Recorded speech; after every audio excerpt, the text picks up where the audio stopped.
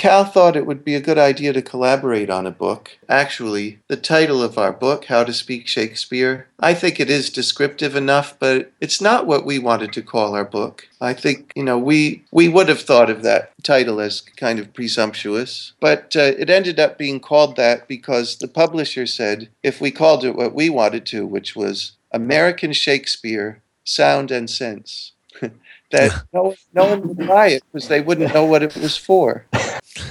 Call it How to Speak Shakespeare. Well, it's unambiguous anyway. I'll tell you what, I know from, for instance, what Shakespeare wrote in his sonnets, that bringing words to life was something that he called a miracle. And so I think when we process this language through our bodies, and it comes out from the genuine impulse of what we mean to say, and then it's received by somebody who is then changed by what we said, well, that's bringing the language back to life. I would like to mention one more thing about the miracle part. It's sonnet number 65, since brass nor stone nor earth nor boundless sea, but sad mortality o'ersways their power. So there's nothing corporeal that's going to last. Everything is going to turn to dust and decay. How with this rage shall beauty hold a plea, whose action is no stronger than a flower?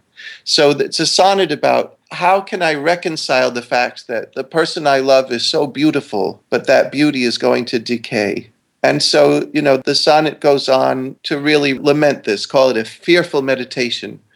Where, alack, shall time's best jewel from time's chest lie hid? Time becomes a major character. Time's chest is a coffin. The jewel is a person in their tomb. Or what strong hand can hold time's swift foot back? Or who his spoil of beauty can forbid? Oh, none. And that seems to be the end of the sonnet. And if that's the end of the sonnet, then we're all in despair. But then you get what Kristen Linklater calls the little big word, unless. And unless changes everything. It brings hope, It leaves you hanging. What? No one can the spoil of beauty forbid. We're all just going to decay and that's it. Unless this miracle hath might, that in black ink my love may still shine bright. So the fact that I can say this to you today from Shakespeare's words proves the miracle, doesn't it? Because I just brought Shakespeare's words back to life about the beauty he appreciated in another person and how that beauty would probably die. But because he wrote it in black ink, it did still shine bright when he wrote it. And 400 years later, it still shines bright when I bring those words through my being and say them to you. Louis, could we ask you to do that sonnet again in its entirety if you have just one more moment? Since brass nor stone nor earth, nor boundless sea, but sad mortality o'ersways their power. How with this rage shall beauty hold a plea, whose action is no stronger than a flower?